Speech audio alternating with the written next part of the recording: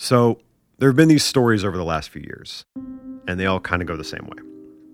There's this big organization, like a company or a government, and they spend a ton of money on cybersecurity. And they put all of this time and energy into erecting these really tall walls around all of their cool stuff. But they're modern companies, and modern companies have to use software. So they have to let some stuff through the really tall wall. They have to have a little door to pull like software updates and all that stuff. So say you're a really ambitious person and you're trying to break into like Microsoft or Intel or the Pentagon. You can try and break into the Pentagon hard, or you can look at all the like people that the Pentagon lets through that little door in the wall. You can look at the software that your target uses, like accounting or project management or IT, and you can just break into that and hitch a free ride in, which is easier. It's called a supply chain attack. And a lot of the big famous hacks over the last couple of years have been supply chain attacks. SolarWinds in 2020, Microsoft Exchange Server in 2021. But there's this one, way back in 2011, that precedes all of them. This sort of like warning flare that went up. And it involves a company called RSA. And that's what we're going to talk about today. Pick and fight with the big boys, eh? Because earlier this year, a 10-year non-disclosure agreement finally expired. So we finally know what happened during one of the first modern attacks of its kind.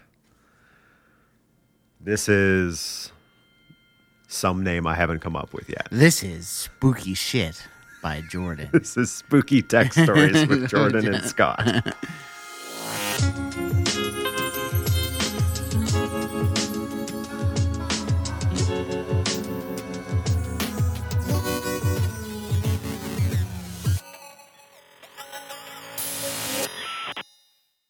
RSA is the most notorious security company for sure.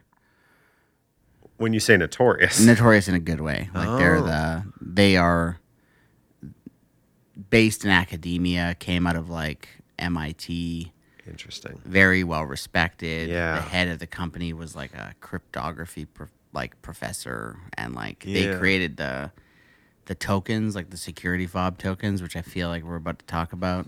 And really cool company, lots of respect in the industry, very well respected, I think, professionally and academically. Even on the far side of this, you still get the sense it's like, oh, this company is still used by large organizations. And when you hear what happens, the fact that they're still the big one speaks to the fact that they do know what they're doing. Yeah. Even though all this happened.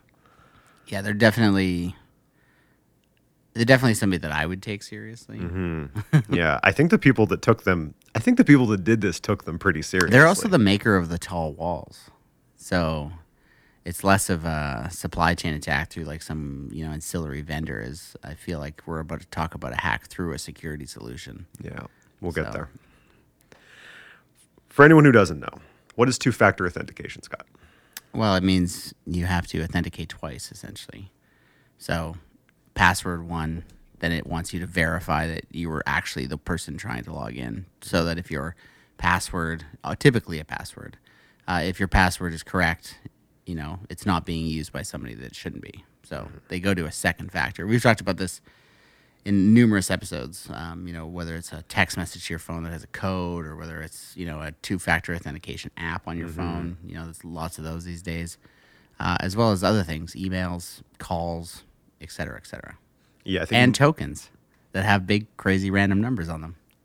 I think most people's experience is, you go to log in and they text you a number. So you have your username, your password, and then this kind of other verification method, this code or something. Yeah. You brought this up a little bit earlier, but have you ever seen a secure ID token? Hundreds of times. What does it look like for anyone that doesn't know? It looks like a USB key with a tiny little LCD screen on it. Yeah, it's almost like a little pager. Yeah. It's essentially, if you've ever used a two-factor authentication app, typically it just has a random number generated inside of it. This is kind of like the first version of that was a physical thing. Yeah.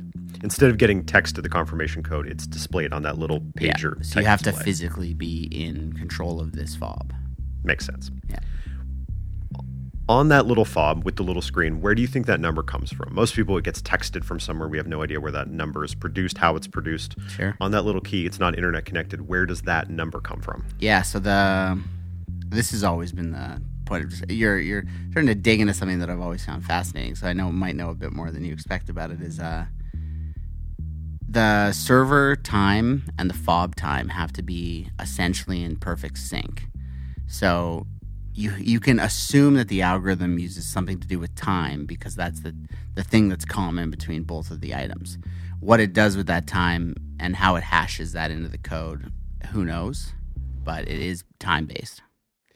The code is generated in real time, unique to your little device. And it's unique in that it's generated based on this unique seed number that on the device that the company creates when you buy one. Mm-hmm. The company keeps a copy. The customer has their copy, and when you log in, they check them against each other, and cool, you're done. And to make it extra fun, like you said, the code changes based on the time, based on a clock inside the device and a clock on the server. 30-second interval or something. And every 30 seconds, 60 seconds, whatever the device says, both the pager and the company generate a new code based on these seed numbers and the clocks on both devices. This algorithm or hash or whatever it is generates the codes based on the seeds that they share in common, and every machine and server kind of uses that one process for generating a code based on the script. Mm-hmm. But the seed, that's what's unique. So it's really, really important in the security of all of this stuff, because if you have it, you could theoretically reverse engineer the code out of it because they're all using the same process. Yeah. So for context, SecurID still sold. It's by all accounts a very well-regarded secondary validation method. It was one of the first. It was maybe the first. They maybe invented two-factor authentication with it. And it was wildly successful. You couldn't work for a major government or be a vendor to a major government without having a SecurID tag. And in 2011, some stuff went down with it that I'm sure they've fixed. I know this is a company that takes this really seriously, and I'm sure that they've gone on to make systems where this could never happen again.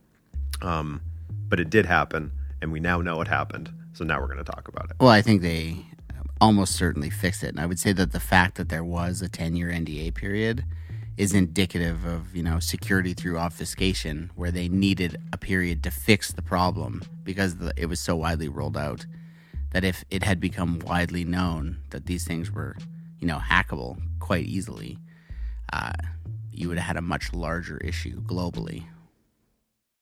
So back in 2011, on March 8th, the systems administrator notices that there's an employee user account on the system acting bizarrely. Their permissions have changed in a weird way, and they've started using a new device they've never been on before. So the admin runs it up the line to their bosses. And the veteran engineers are like, piss off. We're working on cryptography algorithms, this very high level stuff. This is in RSA? Sorry. Yeah. Okay. We're too busy to worry about this. But the admin is a pain, and they insist, no, something is actually going on here. And so the engineers take it seriously. They start to look at it, and it's admittedly pretty weird. So they start to dig around into this user's behavior, looking at what devices the user is accessing and what they're doing. And for the last couple days, this user has just gone off the rails. They finally go, okay, we need to look into this. First thought, just delete the user's account. That was my thought, at least. Which ignores the fact that they've already had 5 days head start. Yeah, that's a terrible idea. Because you essentially delete the breadcrumbs to see what they've been up to. This is why I'm not an engineer at one of the best security operations in the world. And they're trying to parse through what this user's been doing. And stuff that looked kind of weird starts looking very just outright insidious. And the more that they comb through it, the more it starts to get worse and worse and worse. So they start to piece it all together. And they build out what is to become a war room within RSA, because this is about to become a war. And it seems this is what happened. This hacker, this actor, crew, whatever they are, starts by getting access to a single employee's credentials, who we're going to call the Australian. What would be the most unremarkable way that they could have gotten this one Australian employee's credentials? For as complex as this is all going to become, what would be the simplest way to get that first set of login credentials? You find it. He forgets it somewhere, leaves it in a bar, at the beach, the cafe. wrote it down on a sticky note, and they Yeah. just saw it with their eyes. Well, you got to assume that they were probably using secure ID tokens for access. So he probably had to gain access to his secure ID token, which might have been just him finding it. They sent the guy an Excel spreadsheet labeled 2011 recruitment plan that he opened, and it had a script that exploited a zero-day vulnerability in Flash. That's very 2011-y. Just phishing. Yeah, just like a basic macro inside of a Excel spreadsheet to hack your system. And they used that to install a more useful piece of software called Poison Ivy. They gave the hacker this the ability to do key logging and remote access, Control. get a bunch of classic control stuff, and they're just off to the races. Once they had control of the Australians' PC, they used a different tool that pulled credentials out of the machine's memory and then reused those usernames and passwords to log into other machines on the network. Mm-hmm. They would scrape those computers' memories for more usernames and passwords until they found some belonging to a person with even more privileged power. Of course. And they just worked their way up until eventually they got to a server containing hundreds of user credentials, and they were free. And this technique, I was reading about this, of like combing and hopscotching is like very, very, very common now. That's a recurring theme in this.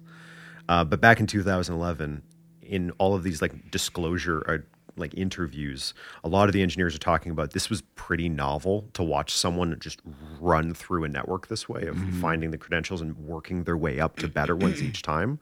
It was like quite strange to be watching someone doing this, apparently. So by the time the RSA war room catches up, the hacker has basically unfettered access to their entire network, and they're moving around freely. And the hacker would go here, and like a second later, RSA would see them and like shut that down, but they'd already be gone to something else. When you have so many accounts, you either have to shut your whole company down and evaluate from there, or, you know. Yeah, wouldn't it be wild if that's where this ends up? So the question starts to emerge in this RSA war room. This is like a lot of effort for this hacker. There's got to be multiple people doing it because they're running 24 hours. Like they're just chasing after them. So like, why? Like, where are these people going? What are they looking for? Are they looking for something in particular? And I bet you can guess where this is going. Russia? Close-ish. And we're brought back to those seeds that I mentioned at the start of the show. Yeah. The seed that is unique to each token and each server. They're looking for the Excel spreadsheet of seeds. Those seeds, if you have them, kind of just rips a huge hole into the pocket of everyone using one of these little secure ID tokens. Well, at that point, they've probably seen the source code for the tokens themselves, understand the algorithm that hashes and generates the number, et cetera, et cetera. So, a product that, if it was compromised, isn't great for a cybersecurity company to have been compromised by a hacker, just PR-wise. Like, it's a big... Definitively. Bad for national security, too, because I'm sure Secure ID was used throughout all of the American and probably European security forces and et cetera, government agencies. 100%. So my question was, how did RSA store those seeds? Tell me unencrypted an Excel file on a shared drive. Do it. Tell me that. Do it. Tell me that. The D drive / don't share with anybody / encrypted seeds. It was super private _confidential.xls. It was on the desktop, on a folder named desktop, inside of another folder named desktop. So you've seen my desktop. Precisely. Air gapping, for anyone that doesn't know, Scott. Yes. Air gapping is to literally never plug a computer into the internet. It is air gapped. Air gapping, less cool now with Wi-Fi because technically that's over the air, but air gapping just used to mean not plugging an Ethernet cable into your computer. Sure. A non-networked computer. Yeah, and generally never has seen the network. So you buy a new one, you set it up completely independent, and you never put it on the network. It's what you do with things that you definitively never want to see, the internet. So they called it the seed warehouse, and it's this totally air-gapped set of computers. It's the most like cordoned off part of their system, and it's just for these seed values. Except sometimes It's a tiny little door. Users needed to be able to get their seeds from RSA so that they could like set up their own servers, and it's their property. They're allowed to have a copy of it. And the way that RSA handled this was with this one networked computer. Its job was to pull the seeds that the customers wanted a copy of so that they could burn them to a CD and ship them off to them. And every 15 minutes, this computer would connect to the seed warehouse, download the appropriate seeds, and send them off to manufacturing to be printed to a CD. Weird. There was a firewall. IT was very aware of this and really locked that computer down. And people that are really, really good at locking computers down, they saw this, they saw the vulnerability, and they were very, very serious about it. But it was technically this one way in. It's very surprising to me because you've literally set up an automated process to extract these confidential seed values. So there's clearly like an API or something that programmatically you're talking to this air-gapped system, which is not air-gapped at that point. And you're saying, hey, these 12 clients want their seed values, send them to me. And then it probably sends an unencrypted batch of them to you to burn onto a CD. But it's like you've literally set up a find and retrieve process for these hyper-confidential things that are never supposed to be found or retrieved. It seems madness, maybe. And I'm sure that the complexity of that process is like underrepresented in these interviews and discussions. I'm sure it would have been maddening for these hackers to get through that one little access point. But they did. As RSA is watching this hacker and trying to follow them and trying to keep them out of stuff, one of the engineers in the war room notices, oh no, that one computer that usually accesses the seeds every 15 minutes to print CDs is now logging thousands of continuous requests for data every single second. And they're pulling the seeds and amalgamating some of them over here and pulling more and doing them over here and merging those together and moving that over here. And this increasingly large file of these seeds is just jumping around their network now. More added to it, more added to it, more added to it. It's like that, what was that game?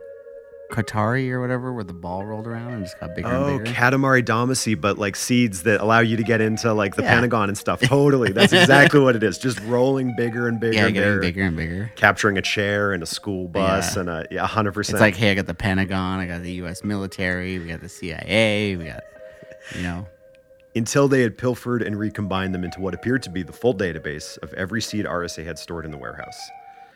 So even with the company of some of the best minds in the world following behind them, in just a few steps, they'd use this little connection to extract all the seeds and run off with a copy of them. It hopscotched first onto the hacker's remote server and then vanished onto a device somewhere, and it was gone. Brutal. Where in the world it went and what happened next, we're going to get to right after the break.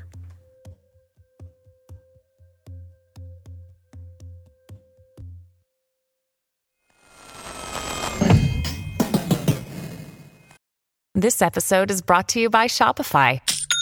Forget the frustration of picking commerce platforms when you switch your business to Shopify, the global commerce platform that supercharges your selling wherever you sell. With Shopify, you'll harness the same intuitive features, trusted apps, and powerful analytics used by the world's leading brands. Sign up today for your $1 per month trial period at shopify.com/tech, all lowercase. That's shopify.com/tech. When you need mealtime inspiration, it's worth shopping Kroger, where you'll find over 30,000 mouth-watering choices that excite your inner foodie. And no matter what tasty choice you make, you'll enjoy our everyday low prices, plus extra ways to save, like digital coupons worth over $600 each week. You can also save up to $1 off per gallon at the pump with fuel points. More savings and more inspiring flavors make shopping Kroger worth it every time. Kroger, fresh for everyone. Fuel restrictions apply. And like the other thing is too, is once you've got a hacker running rampant through your network and you're chasing him around like a puppy, air gap the seed computer. Like literally unplug the network cable that connects it to the one computer that is on the network. Like just completely be like, okay, we have a problem here. What is the most valuable thing we have? It's that. Let's protect the shit out of that. Because, and the fact that they had an API set up, because if they were running recursive like fetches or queries to the seed database, the fact that that was possible is insane.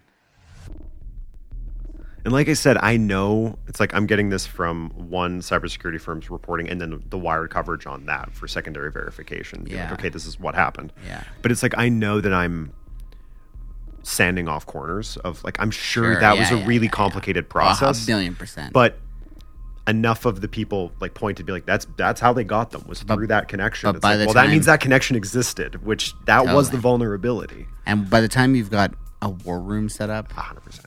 you've had enough time to respond by unplugging the one Ethernet cable. And none of this problem would have happened. On the topic of unplugging some Ethernet cables, if this was you, Yes. and you're in the room, in the room. and you The war just room, yeah. you just watched the hackers dip with all of these seats, these really sensitive seats. Sure. My letter of resignation has been written, or I was going to say, what would your next step be? yeah, write the letter of resignation, or at least put it in the envelope and drop it on my boss's desk.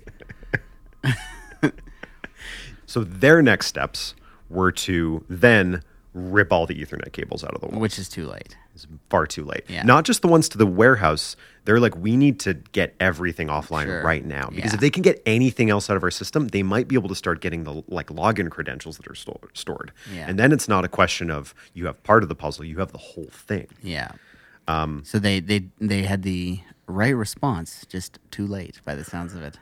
So the engineering team walks into the data center and they just start ripping cables out of the wall, air gapping kind of the whole company, cutting off the company's connections to manufacturing, custom orders, and even their website. They just go offline. One employee later described it as like crippling the entire company in order to stop any potential further release of data. They go dark. So the hacker has the seeds. RSA backpedals and tries as best they can to just turn their whole system offline, and in doing so, turning off their business because now no one can log in with their stuff. Well, so the crazy thing is like you don't know a ton about network infrastructure and stuff, but most big businesses like that will have 2, maybe 3 internet connections. So they'll have redundancies and failovers and stuff, and they'll have it all crisscrossed through switches and stuff. But you can pretty much disconnect a large physical company, so like a building with a company in it, which is probably what RSA had, with like 3 Ethernet plugs. And it's like, you know, it's pretty easy. Like it's pretty like a kid could do it accidentally. Like you trip and turn Yeah, the whole you trip company and off. yeah, exactly. Where like ripping every single cable out of a switch would just be madness. But like, you know, it would have been the second you had like I think we've seen it before or sense that when, you know, a big hack happens, some companies will just go dark. They'll just be like, oh, we have a problem, and their response is to just completely isolate themselves, which is great. Makes you have sense. an external attacker coming in through the wires. If you disconnect the wires, all of a sudden you're like, okay, what was the problem? We can have time to fix and patch and plug, shut the little doors. And, you know, that's a great thing to do when you do it early enough. You turn a privacy and security crisis into a PR crisis, but that's a more manageable crisis. 100%. Yeah. Especially when you can blame it on whatever you feel like. Nobody has to know that you've pulled the pin because of, you know, the Russians. You're going to owe some Russians some apologies. Yeah, at the sorry, end of this. Russians. Estonians. So they've gone dark, and they all look at each other and they just go, we do need to tell the CEO right now. If the CEO didn't know already, that would be shocking. The CEO knew that something was going on. So they go to tell the CEO, this guy named Art Coviello. And Art had been following it. He knew there was something up, something unfolding, and it wasn't great. But the engineers are handling it. The team Sure. knows. You got a brilliant group of people. They'll get an update if anything happens. And here comes the update that something has happened. And one of the engineers trudges upstairs to deliver the news to the CEO in person. They have not handled it. Whoever this person is, they've got the seeds. It's a bad situation. In the hours that followed, RSA's executives had this big debate about how to go public with this. One person in legal suggested they did not need to tell their customers. And to the CEO's credit, he tells the guy to piss off. Yeah. Another guy named Joe Tucci, CEO of the parent company that owns RSA, gets brought into this discussion, quickly suggests, hey, we have lots of money. Let's just replace all 40 million of these little secure ID tokens right now, and we're done. But RSA didn't have anywhere near enough of them sitting around. Manufactured, yeah. And since the breach had forced them to shut down their manufacturing capacity, they couldn't actually make more. So basically, they were stranded. And the only solution to all of this, which is going offline, made it so they couldn't start solving any of the ways that they were stranded. They're just floating in the dark. Well, but not only that, but, to talk about little doors, if the system itself had some form of reset functionality, that would become a vulnerability. So they probably didn't include anything like that because they thought they could keep, all of the honey in the pot. And when they didn't, you really have no other choices, probably. So March 17th, they go public, and they post an open letter to their customers. How many days was it between the hack and the things? They first noticed the Australians' weird activity on March 8th. Oh, so pretty fast. Pretty quick. That's good. Kudos to you. The letter read, "Recently, our security systems identified an extremely sophisticated cyber attack in progress. While at this time we are confident that the information extracted does not enable a successful direct attack on any of our customers, this information could potentially be used to reduce the effectiveness of a current two-factor authentication implementation as part of a broader attack." Which is it's quite a diplomatic way of putting what has occurred here. I think the other perk is that it is a second factor, so it's not the whole thing. It's not the whole piece. If it was the password and the would be worse. The 2FA, it would be a big deal. But the whole story starts with showing just how easy it can be to get someone's username and password. That's very true. So the company sixed this rotating crew of 90 staffers on a weeks-long day and night process of having one-on-one calls with every single customer, working from a script in a call center, just trying to handle the response to this. And the public responds about how you would imagine. Their customer base is very high-level people. They are angry. And the government responds about how you'd imagine, very, very curious. They want to know what is going on here. So the NSA swoops in and the FBI swoops in. Well, they're probably all clients, too. Northrop Grumman swoops in. All these big players suddenly get very interested in what is occurring in this war room at RSA. And basically the place... This is outside the bounds of the cybersecurity and more just the social response, which I found interesting. Apparently, people who work there said the physical office, briefly, normally a pretty good place to work, just descends into this very paranoid chaos because they don't know who's responsible for it. They're papering up executives' windows in case people have viewfinders to see passwords that were written on stuff because again they don't know. They're sweeping for bugs, which some executives in the interviews claimed they found. It's this very intense little 2 months that follows. They're getting new phones and they're not trusting the old phones and they're sharing paper documents hand to hand, and there's cybersecurity company. They've air-gapped communications. FBI is afraid that there's an accomplice inside of RSA's ranks because of the level of knowledge that these intruders showed. And they start doing background checks on these, again, very high-level people. It's wild. And so they're trying to rebuild this whole company back to back with people that they don't want to turn their back on. It's not a good situation. And there's this natural question that all of it raises, which is, hey, once those seeds jumped off our servers onto the cloud servers down into some laptop somewhere in the world, what happened to them? 2 months has gone by. We haven't heard anything. In case it wasn't clear, the wall metaphor from the top of the show, RSA is not the company with the walls. They're the one that all the companies let through the little door, obviously. Because as an authentication service, RSA got to go through some very, very, very fancy doors. And 2 months later, we find out which door the hackers had hitched a ride through. This tech blog called Cringely.com, later verified by the New York Times, reported on a hack. The article was based on a tip from a source inside of a major defense contractor who had told Cringely that the company was responding to an attack by hackers who seemed to have stolen RSA seed values to get into the company. And right at the same time, everyone at this big unnamed defense contractor gets contacted by RSA saying, hey, you need to have your secure ID tokens replaced right now. And all of a sudden, this breach that RSA had kind of said, something might happen, it's a 5, was starting to look like kind of a 10 for at least this one very large defense contractor. Can I guess who it was? Please. Lockheed Martin? 2 days later, Reuters reveals the name of the company, a little tiny little upstart called Lockheed Martin. A company that held behind those walls a wealth of very, very secretive stuff. Yeah, the number one DARPA contractor in the world. Which kind of explains the speed at which like the FBI and NSA just like Yeah, rocketed totally. in there. It's like, what do you guys do here? It's like, I don't know. We make drones and stuff. Why are those important? Yeah. So the Lockheed Martin story goes public, and everyone realizes that they used the RSA seeds to do it.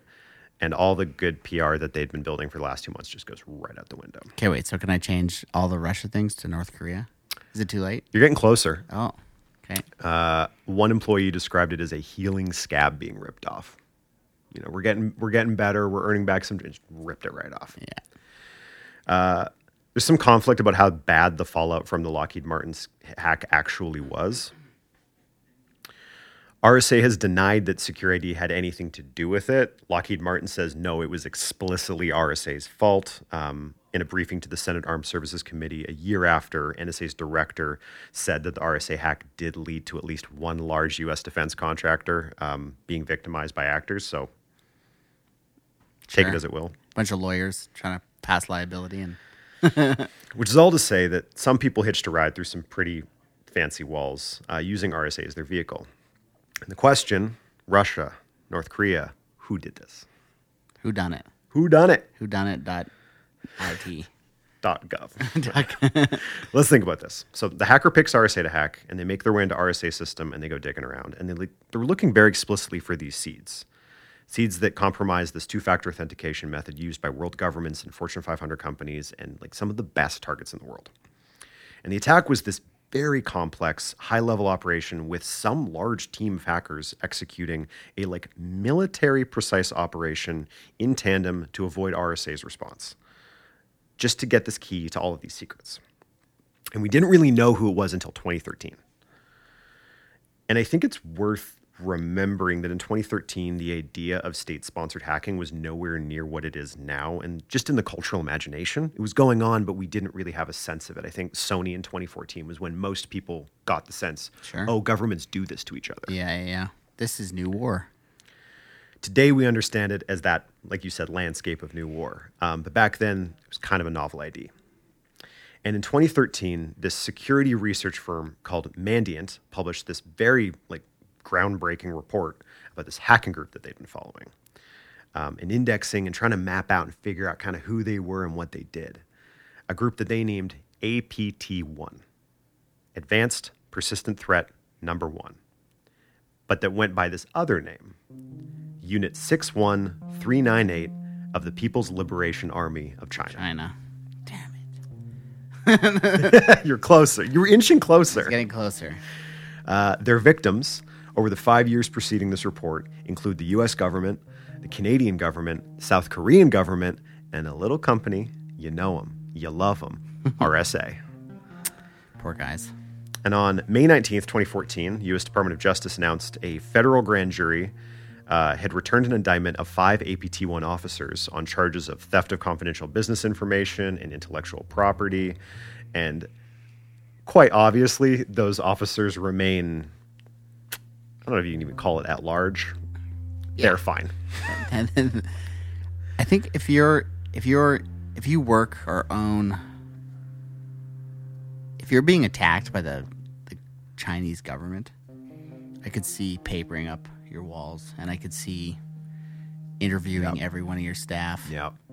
Especially with such a complicated hack and such a unique point of entrance to the data. So like the fact that because I'm sure everything's in DMZs and there's probably so much network security layered in that it would take you so much time just to kind of putz around and find your way around the network unless you kind of knew how it was set up in advance.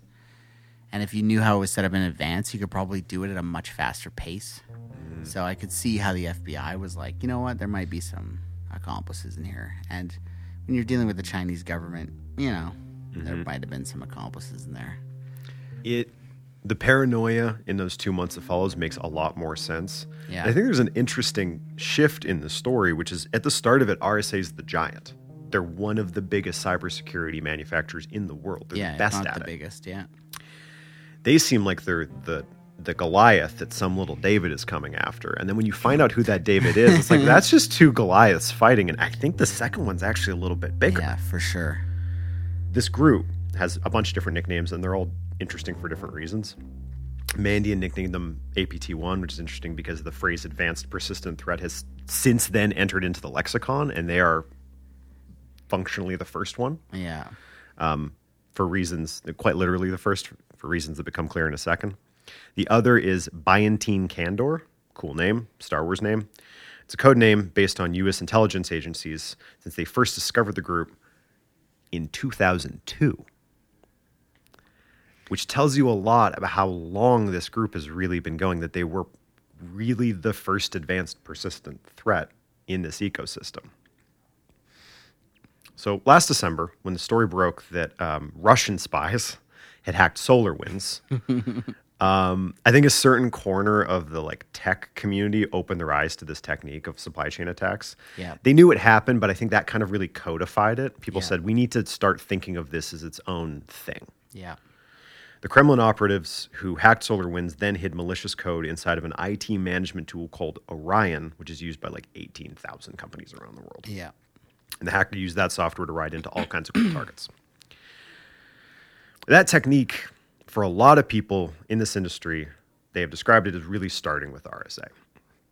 And it's kind of like when a person invents a new way of doing anything. It's like a new way of building something or growing something, creating something. At first, the technique is new and novel and everyone pays attention to it. But eventually people go, well, this is so much better. Why would we ever do it in any other way whatsoever? Yeah. We talked about this before, like when we talked about, God, I can't remember what episode it was, but we talked about state-sponsored stuff. And if you can put a backdoor in a firewall, then it's better than hacking a firewall because people don't expect it. Yeah. And you leave no traces. If you can put a backdoor in management software, IT management software, if you can put a backdoor in Exchange server, if you can hack in and insert your own little door, then you can come and go as you please. Yeah. Imagine, we talk about password managers, which I use now. Congratulations. Thank you. But if you had a backdoor in that, think about, what is a password if you can just walk through people's password management software? And it's yeah. I think picking, if I was a state, I would pick targets of high value like that. I would go after stuff like that. Yeah. When you succeed once, you actually succeed hundreds of thousands of times. You've got to imagine how secure Microsoft is being the number one commercial platform. It's the number one server platform and stuff like that. Imagine how intense the security measures to get into their code base are. Because if anybody could do it, or if you could hack your way to that, literally Windows 10 is on Everything. In every company, in every government. So yeah, high value. High value. Yeah, for the very tiny club of people who are in the business of hacking governments and multinationals, it's just the smarter way to get at those high value targets. Right? So I think my takeaway on this is that the next time I see one of these hacks in the news, one of these big dramatic operations in cyberspace, I'm going to start by asking what kind of accounting software or email client or two-factor authentication tool they used, because that's probably what tracked the hackers in on the bottom of their shoe. That or an Australian guy. Big shout out to our new June Patreon supporters, the June Goons. June Goons include Gene Stover, Guy, and Mike Ferraro. Your support means just the world to me. Thank you so much. If you found this story interesting, there's some really, really cool new coverage out on it right now. Andy Greenberg's For Wired is a great place to start. Lots of really cool stuff. Very interesting story. This was kind of a little bit of a crazy episode to put together. I am moving right now, so I appreciate your patience. We're going to be back at it next month. If you like the show, if you want to support the show, patreon.com/hackedpodcast. Best way to support the show. Comment, subscribe, share it, tell people about it. You can follow us on Twitter @HackedPodcast. Thank you, as always, so much for listening.